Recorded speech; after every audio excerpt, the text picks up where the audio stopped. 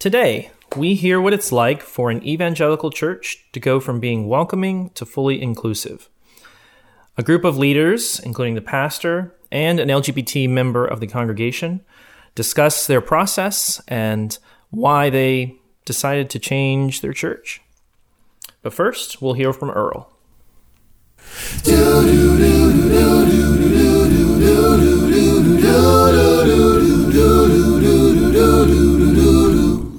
Sanctuary.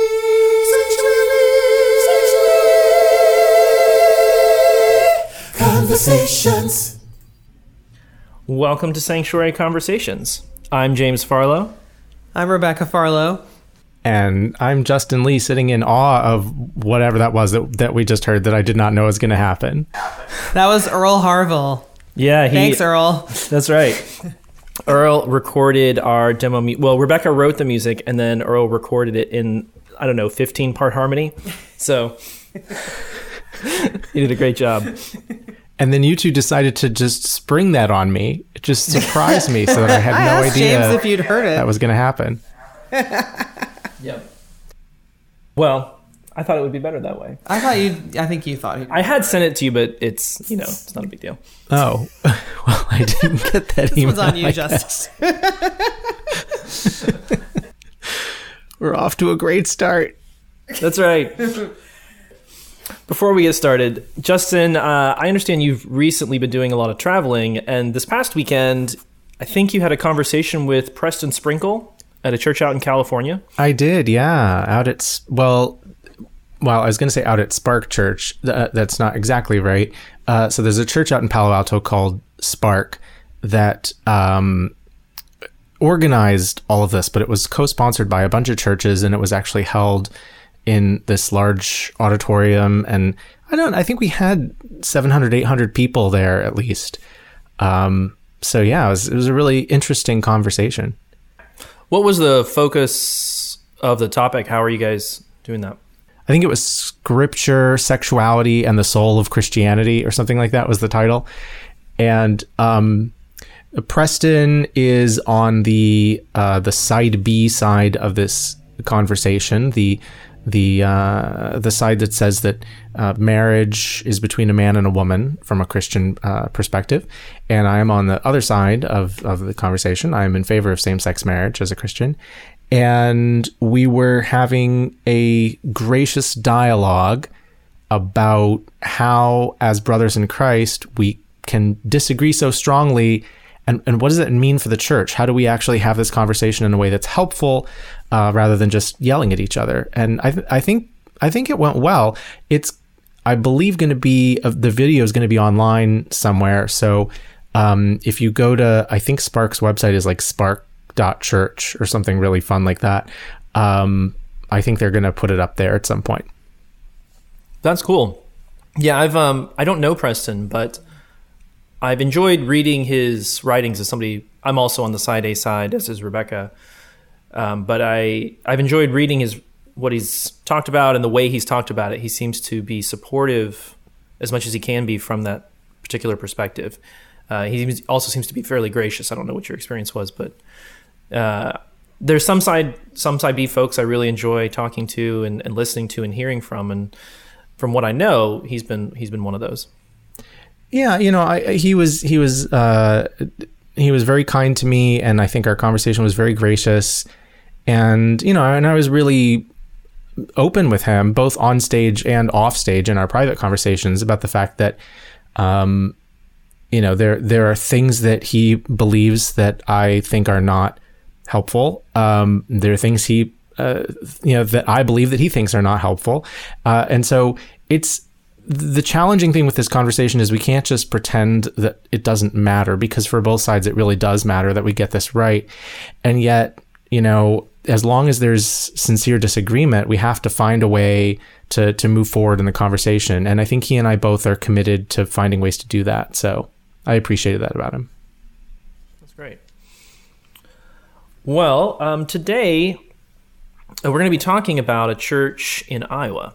When Rebecca and I moved back to North Carolina from Los Angeles, we road tripped across the country, and we had heard about this particular congregation whose name is coincidentally, Sanctuary Church. And they, no relation to our organization, Sanctuary, they are a vineyard church that has become fully inclusive. And the senior pastor is also a woman. And so we had heard about them and we wanted to meet with them. So we stopped in Iowa City, right off of I-80. And we sat down for an afternoon and they shared with us. So I'm going to start us off. Just to clarify, are they still a vineyard church? They're not a vineyard church. They're going to go into that a little bit. They had to leave the vineyard church once they became fully inclusive because the vineyard is not a fully inclusive denomination.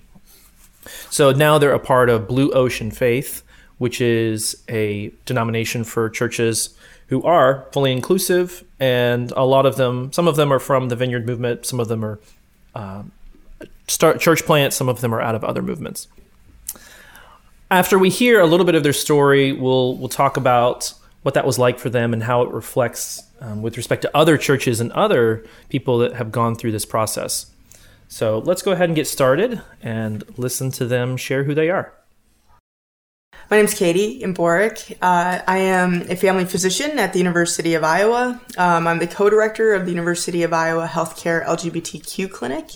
And I've been going to Sanctuary since September-ish of 2012. And I'm Adie Wassink, and I am senior pastor of Sanctuary. We planted the church about 20 years ago. And I'm Tom Wassink. I am a staff pastor at the church. And I'm also a professor in psychiatry at the University of Iowa Hospitals and Clinics. I've done research there in genetics, and also I work mostly with vets with PTSD at this point. Sanctuary, we've been worshiping for, about 18 years here. And it was a church that we used to be a vineyard church, so a somewhat conservative, charismatic church rooted in evangelicalism. And over the years, we've morphed as we've begun to read the Bible differently, begun to interpret things differently, asking questions around science, some of the ways we've interpreted scripture, and certainly how we felt about LGBTQ folks worshiping with us.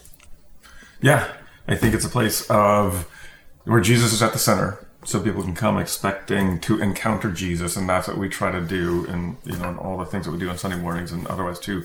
And it's fully inclusive. And we found that combination, Jesus-centered, real spirituality, fully inclusive, is not very common, and people are real hungry for it.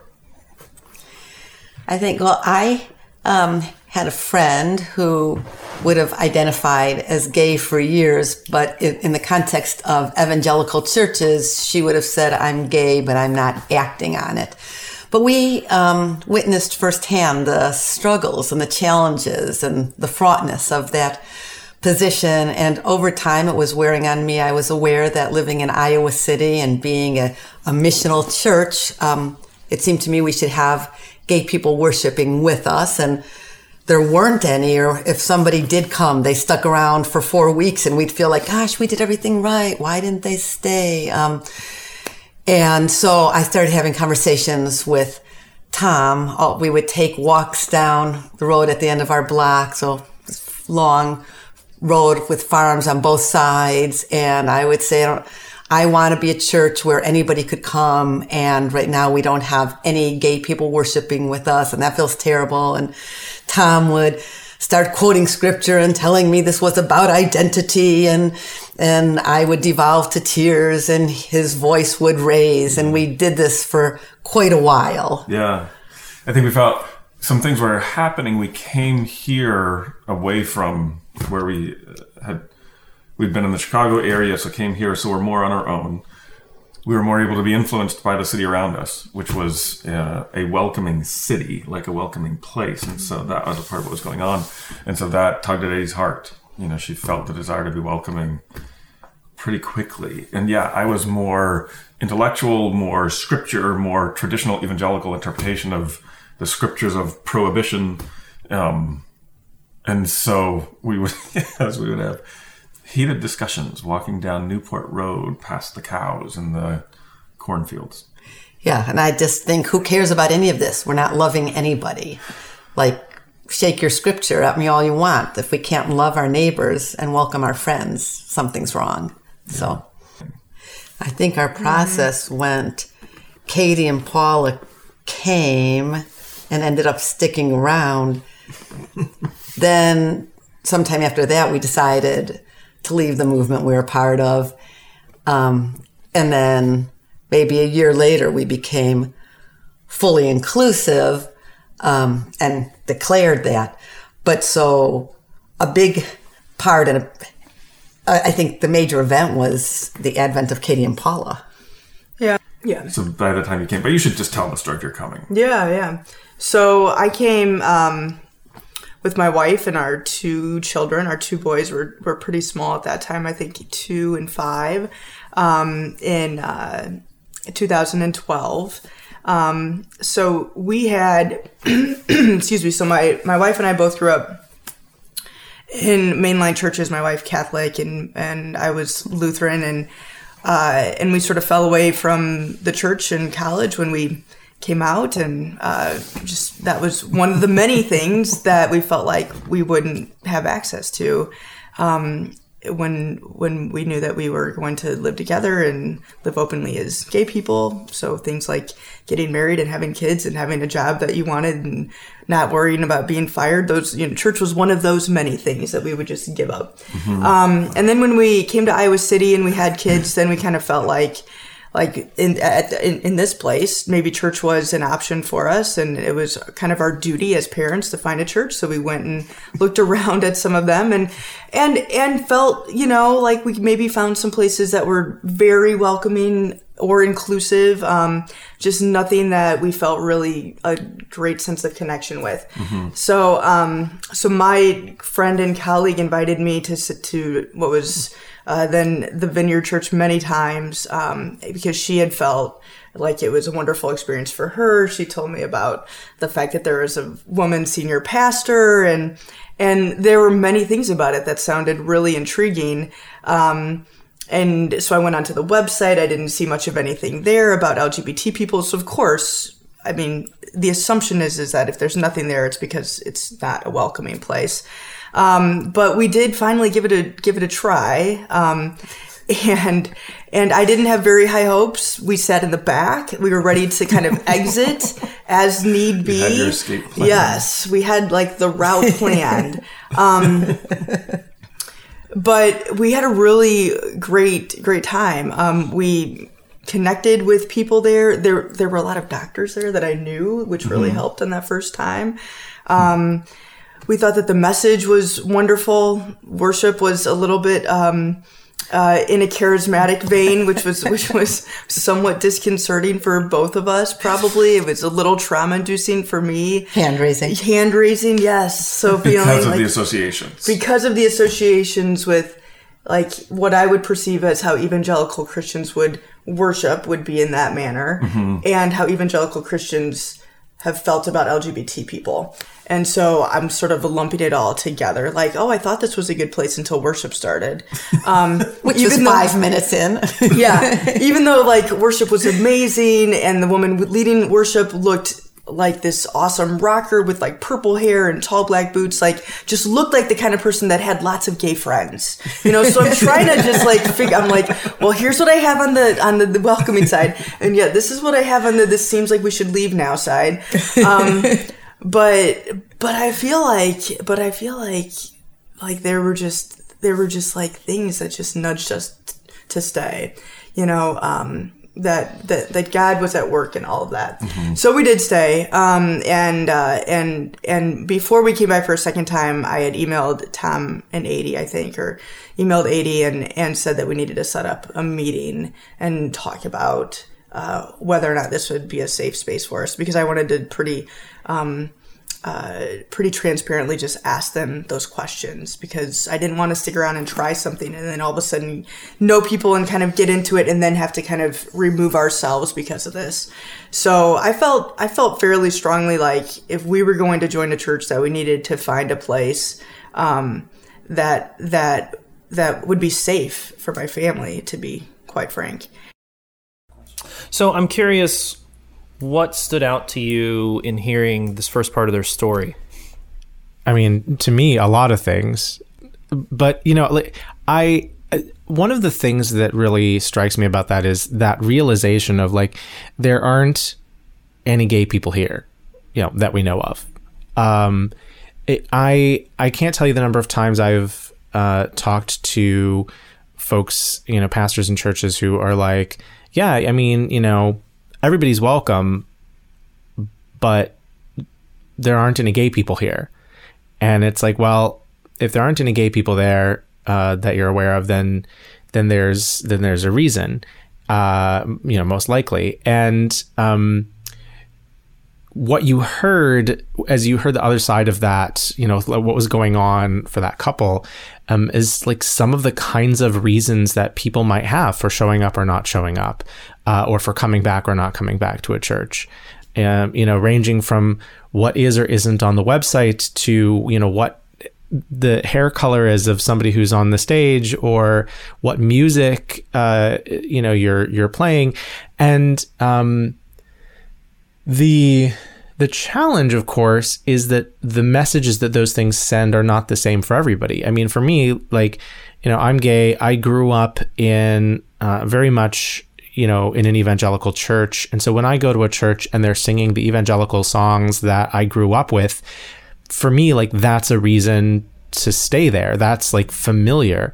But I have a lot of gay Christian friends or LGBTQ Christian friends for whom those same songs are reason not to show up, because they're like, this is triggering. This reminds me of all the horrible things that my church said and did to me when I, first came out. And so it's important, I think, to have these conversations with folks as much as you're able, and to pay attention to the little messages that are being sent, or the big messages that are being sent by the little things that you might not even think about. I agree. I think a lot of different things stuck out to me. One of them was when Katie said that she and her wife just assumed church would be one of the many things they wouldn't have access to. And so just, thinking about having children and being married and getting a job that you like and church. And it just makes me really sad that any of those things would be on that list, but that a church, which should be a safe space, would be there. And I think it's telling. The other thing is when, she was kind of joking about having an exit strategy, but I think that like there are so many churches spend all their time trying to figure out how to get people in their doors. And there's these people, LGBTQ people, who would love to be in those doors, but they go in those doors having to have a way to leave quickly. Yeah. And I think what 80s said about being missional is one of the things that made their church different. So they're not just like, here we are, come in. They're like, this is our community. We have to mold ourselves to that. Mm-hmm. Rebecca, you're so right about the exit strategy. Like for me, I didn't even think about that till, as you were saying that just now. Like, yeah, every time I go to a new church, I do have an exit strategy in the back of my mind. And I do often tend to sit towards the back. I mean, and it's part of it is just being an introvert, but part of it is like, I want to be able to leave as quickly if I need to, because you just don't know what you're going to experience. And even in places that say that you're welcome, what kinds of things are going to make you feel anything but. The big takeaway for me was the contrast in their perspectives. As 80 was describing, why won't they stay? We're doing, and like, and Katie's coming as like, should we stay? And it's just, why would we stay? Yeah, right? Or why would we stay? It's like the inability to kind of understand the vast differences in perspective. So that for me was just there. And I think that is just the lesson for every church that I've heard that either embarks on this process or thinks they know what to do, or thinks that they are welcoming and may not be. It just happens over and over again. And it just has to do with that difference in perspective.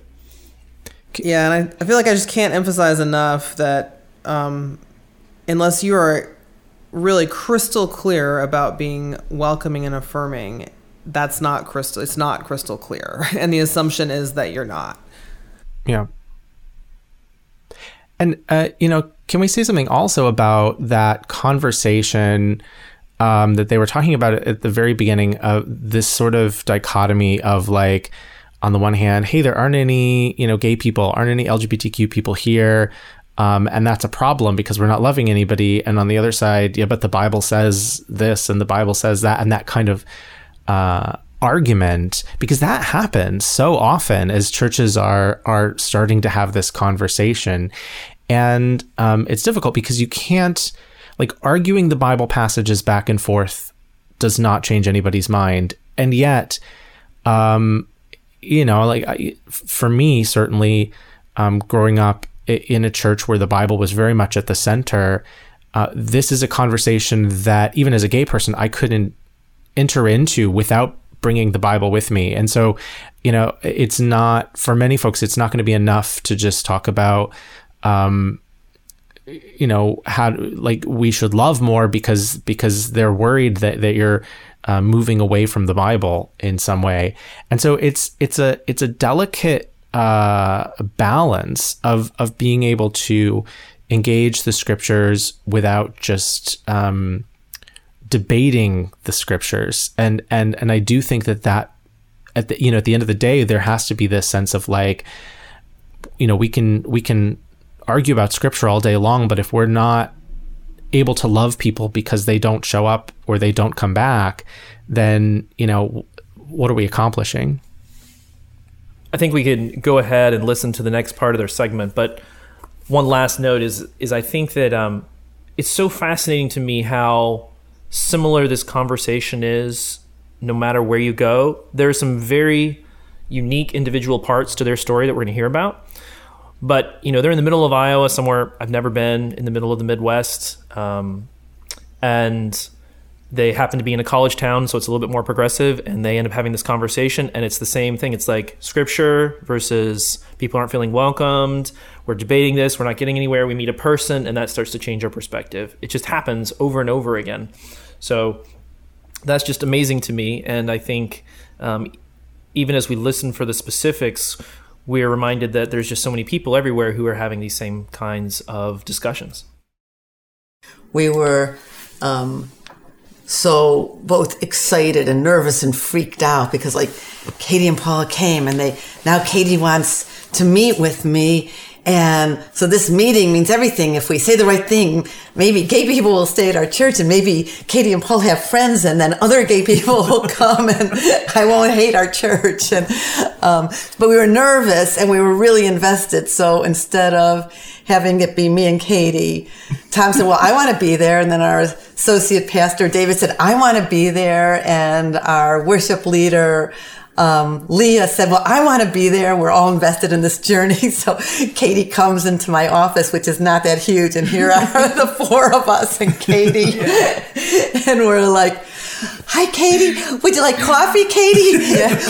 How are you? It was so lovely seeing you. Like, we were so uber nice because it meant so much. And we immediately realized, like, we like these guys.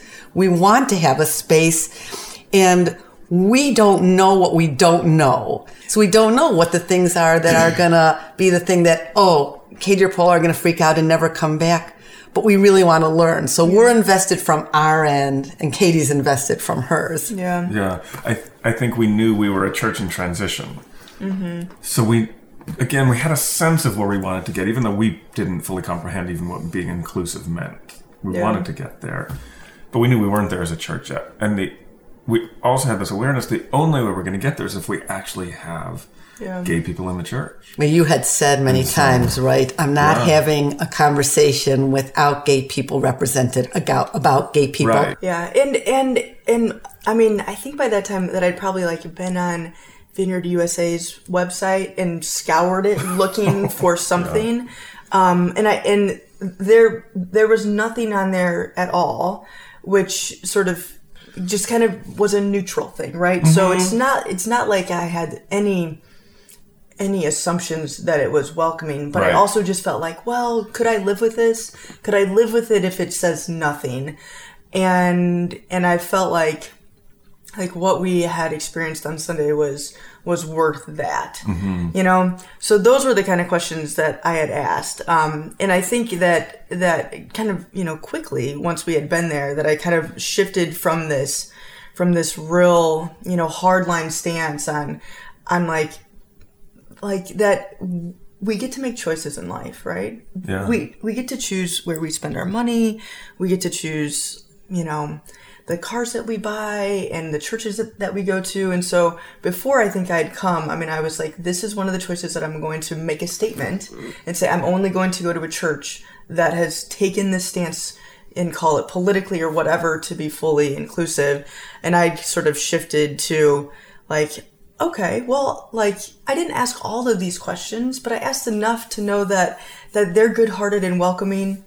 And, you know, there's nothing blatantly negative. And so I think it's... So what I was going to say was, at that time, we would have thought not having anything on the website, not taking a position was welcoming. Yeah. Like we would have thought we were doing something great. We had no idea about the importance of declaration. We had no idea how unsafe, in fact, and all that it communicated to have nothing. You know, we were the safe people. We don't take positions. We're above that. We love everybody. But there's so much self-deception in that. And so Katie was willing to stay in spite of that. And that was a big deal for us. Yeah. I think it was a part of the mindset that we came in with that I think is a part of, again, conservative Christian culture, evangelical culture, that you don't take stands. You don't declare yourself. And a whole part of the process for us across the years was the awareness of privilege, the awareness of marginalized people, the awareness of, for those of us who are people of privilege, what do we have that for? And so one flip was becoming overtly declarative about advocacy and welcoming, and with LGBTQ individuals, with ethnic minorities, with whoever it is who's marginalized. We didn't understand that we were blowing it, that we were not a safe place, because we just thought, well, we're nice people. We're not racist. We love everybody. And it was through our not getting it and through people's getting hurt that over time we began to get, oh my gosh, we have a lot to learn. We have a lot to learn about our own privilege. And until we get that, we will never be safe. Katie and Paula were here for probably a short time, but then a trickle of more gay folks began coming. And anytime there was a baptism and LGBTQ person was being baptized, or people standing up front to become members, and LGBTQ person was becoming member, or baby dedication, or whatever public thing, there could be a family who would want to talk to us later and ask what we're thinking about the gay people, about those people, about the gay situation at our church. And we would have those conversations, and I would usually get pretty angry and say, which people are you talking about? Or help me know specifically. But coming from a Jewish background, where I grew up in a Jewish city, but was not allowed to be a member in the country club in the middle of our city because I was Jewish, not allowed to purchase property in the corner of our city because I was Jewish. There was no way I was going to tolerate that kind of thinking wherever we were theologically, because we hadn't gotten there yet. That kind of overt discrimination was terrible. So from the we didn't lose a lot of people, but from the very beginning, we lost people. I think the first family we lost when Katie's boys were in Sunday school, and a family who had two children who they considered miracles because the father they couldn't get pregnant. Then they had these two boys. And now, wait a minute, there's a gay family in our church. And what is that going to mean? So they left the church. In fact, they moved to another city, which I don't think was all because of LGBTQ, but it kind of felt that way. Like, we got to get as far away from this as possible. And we realized, like, oh, we're on a journey. We don't know exactly where we're getting. We will lose people. Tom used to say, honey, because by this point he'd flipped, and he'd say, I don't care if we worship in a tent. We are who we are, and we're becoming who we're becoming. Mm-hmm. And we were clear about that. Yeah. So there is a ton in that segment. I think I would start by saying one of the most critical things I heard from them is that they both sides came really willing to sacrifice and to learn from the other. So the pastors and leaders of the church were like, we want to figure out why LGBT people won't stay. AD said, we don't know what we don't know, but we're eager to listen, to learn. And for Katie from the LGBTQ side, it was like she was making a sacrifice of, I don't know how this is going to end up. It doesn't have the things, the boundaries that I would typically go for, say politically, to say that they know they're affirming. So she was making a sacrifice too, and really trying to listen. And that to me was like a huge critical step in that process.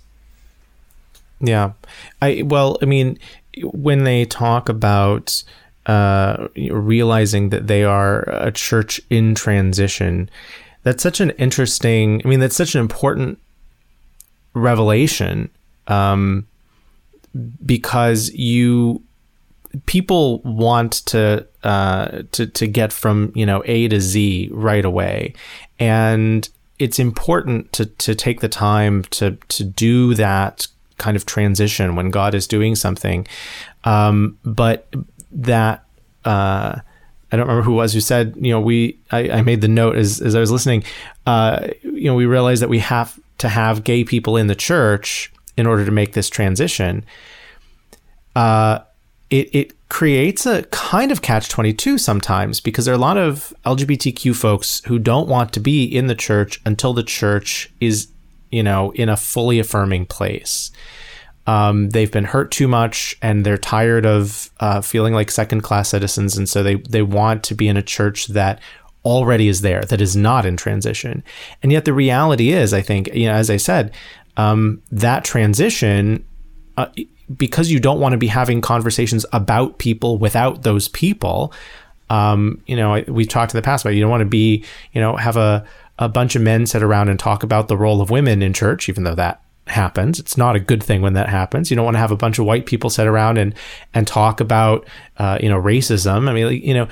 It's important for people who are being talked about to be part of the conversation, and so that requires some LGBTQ folks to be willing to sit there with the church and go through that transition. And not everybody is willing or able to do that, but for those who are, that can be such a valuable thing for a church. And it's important, I think, for those people to know that they are valued in that transition.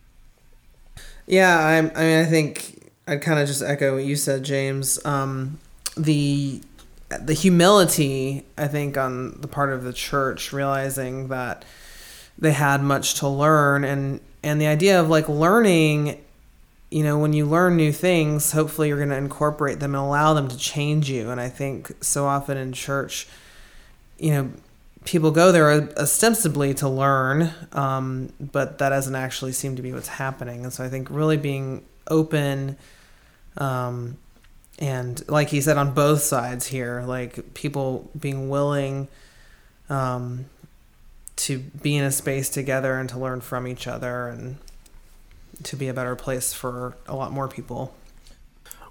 I think it's really important to note the people who came before Katie. So there were LGBT, they mentioned it in passing, there were LGBT people who had come before and who had left, and AD, I think, acknowledged they had made mistakes before. So I think what often happens is people give churches chances, and then those churches fail and mess up. And I think one of the lessons that people sometimes take from that is like, it's wrong to do that, or, you must try to force political change in a very powerful, direct way. And what I've noticed in the churches that have done this is the power in doing things the gentle, loving way, even when it's painful and goes bad. because it's like the churches that kind of make it through to the other side a lot of times are the ones that have had stuff like that happen and it didn't go well, or they had people who had made mistakes and then those people learned over time. And so the people who went before, who maybe had experiences that were hard and hurtful even, God still used that to change people in the church over time. And then when everybody was ready, Katie was able to come to that church, and that time it didn't end in a painful experience. It ended in a positive one. But sometimes we want to short circuit that pain, and I don't think we always can, because people are human and they make mistakes. And I've seen it go the other way, where you force political change really fast, and a lot of times that can just break the church apart really quickly. Well, and that kind of learning that you're talking about requires humility on all sides, but particularly when a church is in transition, or even moving into being in transition, transitioning into being in transition, it requires humility on the part of the church to recognize that there are things that could be improved, that maybe the message that was intended to come across is not the message that came across. They were talking about realizing that the just being nice people was not enough. And that is actually really important realization. And I just think about how different this would have gone if they'd said, gotten defensive and said, hey, what would make people not feel welcome? We've done everything. If they don't feel welcome, if that's on them. We've done everything we can do. We're nice people. And if someone doesn't want to admit that, then too bad. They brought instead this humility and this willingness to learn. And that's not a foregone conclusion. That doesn't always exist. But when it does, that's when God can really get to work there in the church. Yeah, I think there were so many decision points where I've just seen churches make a different decision.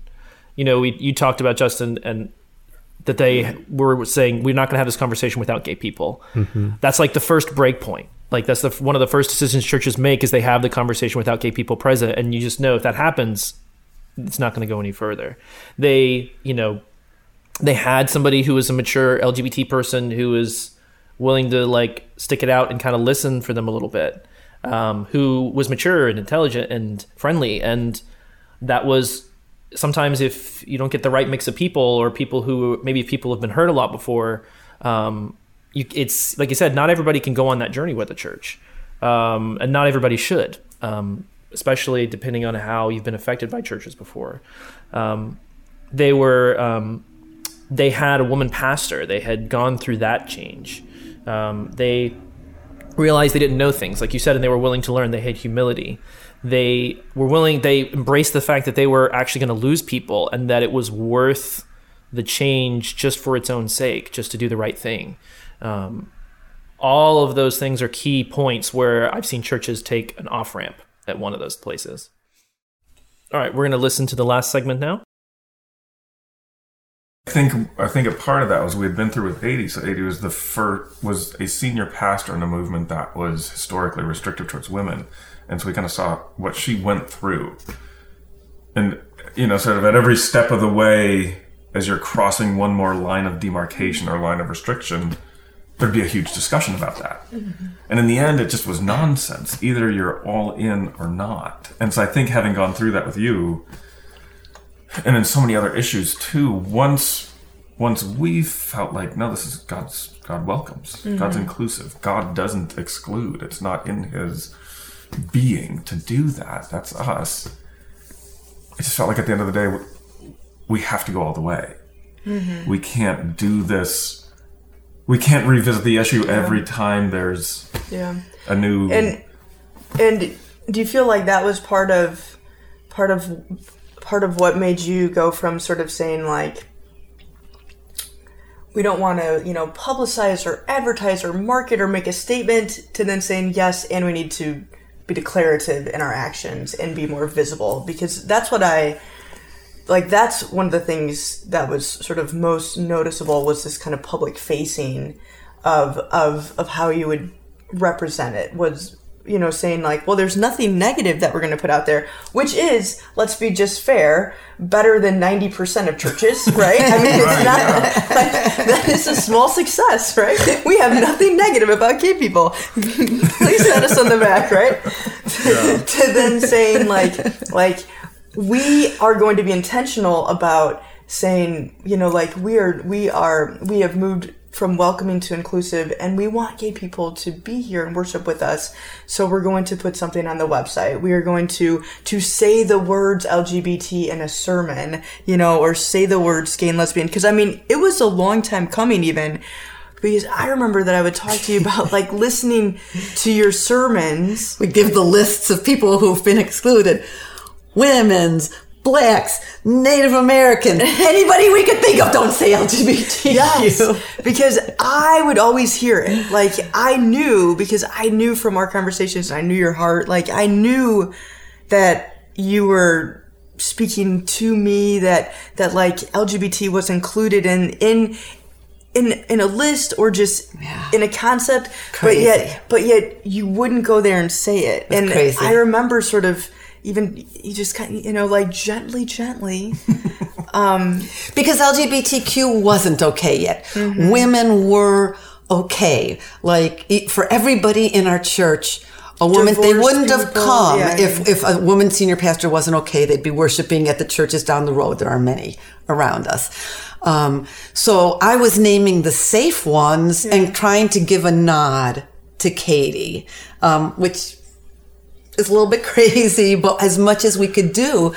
And what happened was Tom and David flipped, and I'm sort of in the middle. I'm not traditional, but holy cow, how did we get fully inclusive? We've got several hundred people, and you guys are ready to blow up the church. Mm-hmm. And Katie's saying, 80, let's do this slowly and see how many people we can take with us. Tom and David, you guys were deferring, but ready to, like, let's do it.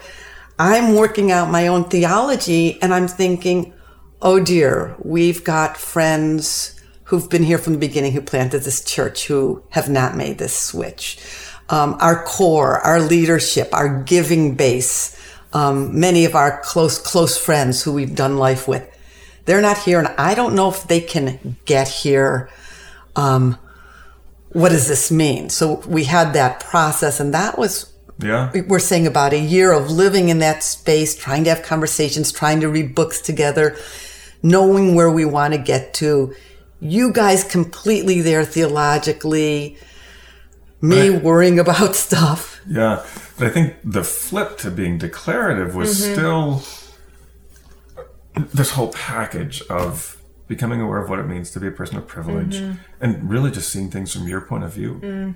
Like, not being declarative is safe for me because I don't want to be pinned down and I don't want to have to incur the wrath of the other evangelical churches in town or it's really safe the people for our who are going to come and community. talk to us.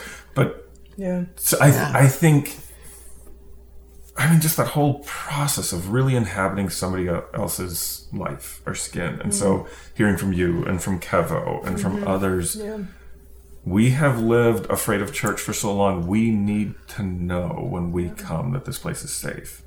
It needs to be declared and sort of, and at some point, just getting it. Like, But at some point, by now, we had a significant number of gay folks worshiping with us. And they're saying at our meet and greets, they're saying, well, we're staying here because you guys are fully inclusive. And we're smiling going, ha, ha. Because we hadn't declared that. Like, we felt fully inclusive in our heart, but we hadn't gone through the official transition. So there were folks in our church, like when Katie's talking about putting something on the web page, it was at that moment of when we could do that those who were going to leave, maybe 10 or 12 families that would leave, that would all happen at the point when we, on our January 17th coming out sermon, when we put everything on the web page and wherever else we let people know who we are, that was going to be a big deal. But I think what happened was,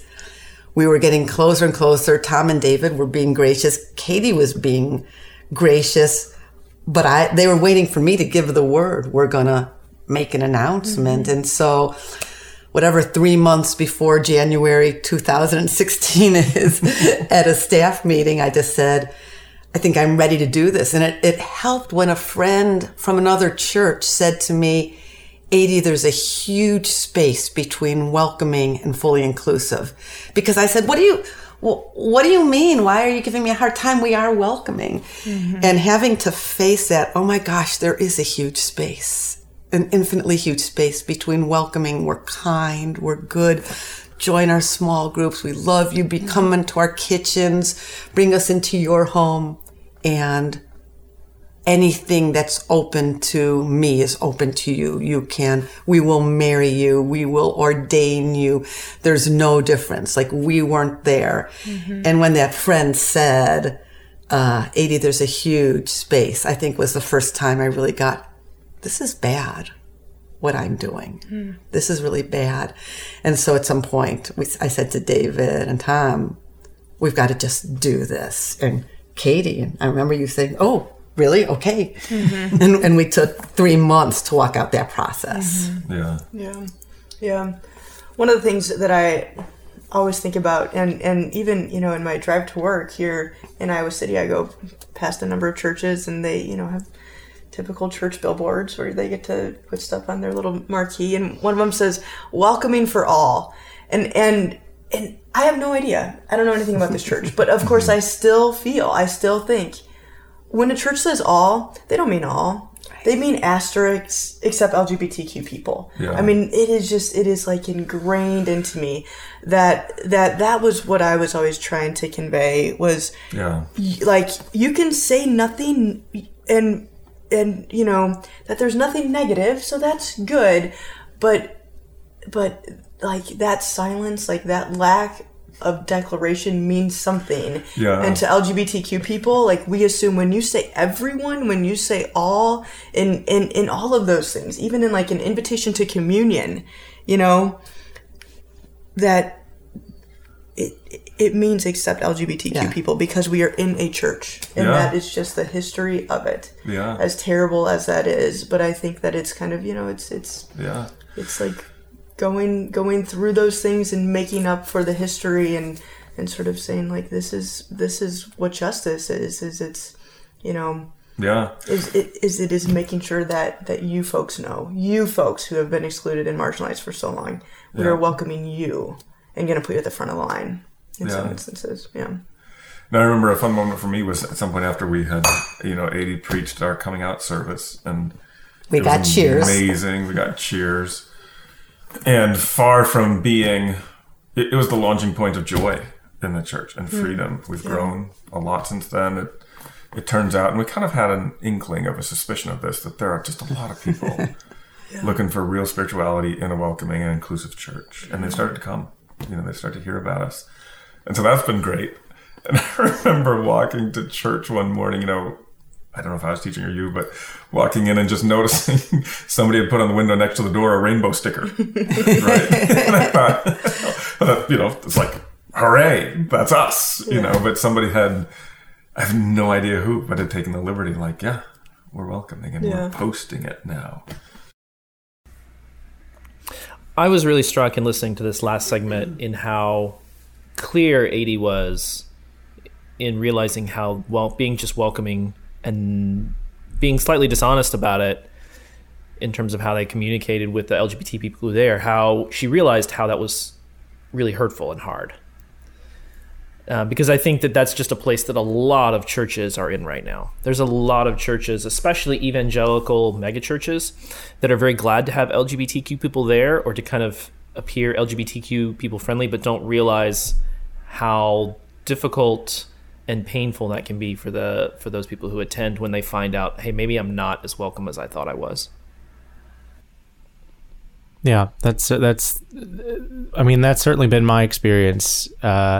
And I could give you example after example after example of little things that different churches have done that made me feel that had a big effect, that made me feel really unwelcome as a gay person, even though they didn't intend for me to feel unwelcome. But the reality is, especially when you're just getting to know a church, you're not, deeply connected to that church community. You just don't usually feel like you have the ability or sometimes even the desire to do all of that extra, like going to the pastor and saying, let me tell you how this thing that happened in the church, the thing that was in the sermon, the thing that was in the bulletin, this thing, made me feel. You just leave, either because you just don't want to bother with it or because you don't think anybody would listen. And so why put yourself in that position? And so you don't know how the LGBTQ people who don't feel welcome, you don't know necessarily why they don't feel welcome because they don't tell you, unless you go out of your way to seek them out and ask about it. Yeah, I thought when at the very end there, when Katie says that justice is letting you know, you who've been excluded and marginalized, that you're welcome here. That a lot of people, it's kind of like when you were saying earlier, Justin, about 80, it was like, well, we're nice people, and we're like welcoming, right? Which is the context to a lot of people, I think, just the general context of the word welcome.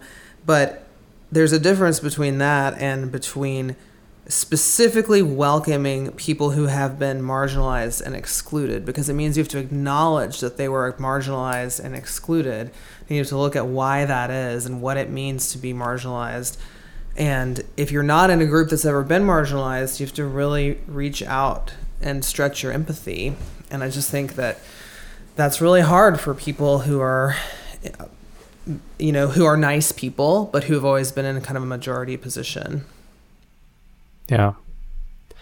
One of the other things that really stood out to me in this last piece of the conversation was the recognition that not everybody is in the same place through this process, which is really important, because when you talk about, is the church ready to make this move or make that move, to put this on our website or that in our bulletin or to take this stand, that's not a simple question to answer, because the pastor may feel one way, other members of the church staff, elders or board or whoever is, in positions of leadership there may feel differently. They may not agree with each other.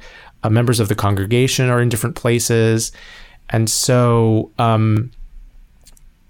again, there's that balance of not just having the conversation endlessly, but also not jumping so quickly from one thing to another that you leave people behind. I do think that it's important to find ways as much as possible to bring people with you. And that takes a lot of work. That takes, often like church-wide study and conversation and, like a lot of intentionality there. It may take a lot of behind the scenes one-on-one conversations or small group conversations. There are lots of different things that can happen. And ultimately, you may never end up with everybody in the same place because people are different and everybody's on their own journey. But as much as possible, you would like for this process to be a process that doesn't include some people at the expense of other people. You want everybody to feel like they are fully participating in this process and this journey, so that as the church transitions, wherever the church ends up, that even if not everyone is in agreement, that at least everybody feels like that their voice has been heard, but also that they've learned from the process and been part of it. It's interesting that you say that, because one segment that we didn't get to hear because of time is they talked a little bit about that process. And AD was actually a part of the Vineyard when the Vineyard transferred to being fully welcoming and affirming of women in ministry. And she became a pastor during that time. And then that was a little bit of a painful process for her, being in the midst of that. And then she actually went back and did her PhD on that change and studied like how that happened. And so one of the things they actually did in at their current church, when they were transitioning to being inclusive, is they actually met with every single member in the congregation one-on-one. The pastoral staff divided up among the three of them, every single member, or member from a family in the church, and had a coffee where they would sit and talk to them about it. And, tell them why, talk to them about why they're doing it, hear their reactions. And they did that over 3 months. And she talks about it, and it was a really painful, difficult, also enjoyable process depending on how those conversations went. But having learned from everything that happened before with women in ministry, they really integrated those lessons into their transition. And so having those private conversations with people, letting people feel included, hearing their individual concerns, I think made a big difference in the number of people that stayed with them through that transition. Just that whole process really illuminates I think the kind of concerns that leadership teams think about that are often kind of a little opaque for members. Is you're trying to balance all these different needs, and it's true that you're going to probably lose people, either a few or a lot, depending on how that's handled in the specific context of your church. And that's a really difficult thing to weigh. And you really have to believe strongly in the mission of what you're doing to undergo that kind of painful process. You have to believe in it, or else you're not going to make it, or else you really shouldn't do it if you don't believe in it. So in that moment, though, what happens is you have to weigh the needs of those who are in your congregation who are being excluded versus the cohesion of your congregation altogether. And that's a difficult place for a leader to be, I think. Tom did say that they'd grown quite a bit too, in the intervening years. And that's the really cool part about what happened with them. And I think that's true. Tom said that people are looking for a place that's fully inclusive, Jesus-centered, with real spirituality. And obviously, charismatic styles are not for everyone, but I think that people are hungry for churches that are enthusiastically committed to Jesus and, feel very similar to what people have grown up with or what people have experienced in other evangelical contexts, but are also fully inclusive. And I know there's a lot of belief and propaganda out there that says that's not possible. But we found that's not true. Mm-hmm. We've been a part of and seen many different church communities all over the United States who are all those things, who are inclusive, who have real spirituality, and who are focused on Jesus. So if you live in the Iowa City area and this sounds good to you, you can always check out Sanctuary Church. That's right. Any closing thoughts from the team? Every time we have these conversations, I am just struck by how in one sense how simple it is to say, everyone should feel welcome in church. Everyone should feel loved and valued and cared for in church. And yet at the same time, how complicated and intimidating this whole process can be for churches that are just trying to figure this out. And it's certainly tempting to just say, let's just stay exactly where we are and let's not, make any waves and nothing will change. But I think you're right that people are hungering for churches that are fully committed to Christ, and also are willing to engage this conversation in a loving and gracious way, because that's not the reputation the church has right now. And I think going forward, the churches that hold back and are afraid to engage this conversation are ultimately going to get left in the dust as folks, just feel like it's empty. When this is their life, it's the lives of their family and friends. So we need to engage this conversation and get ahead of that. And it's encouraging to hear about churches like this that are doing it well. Well, I think that's it for this week.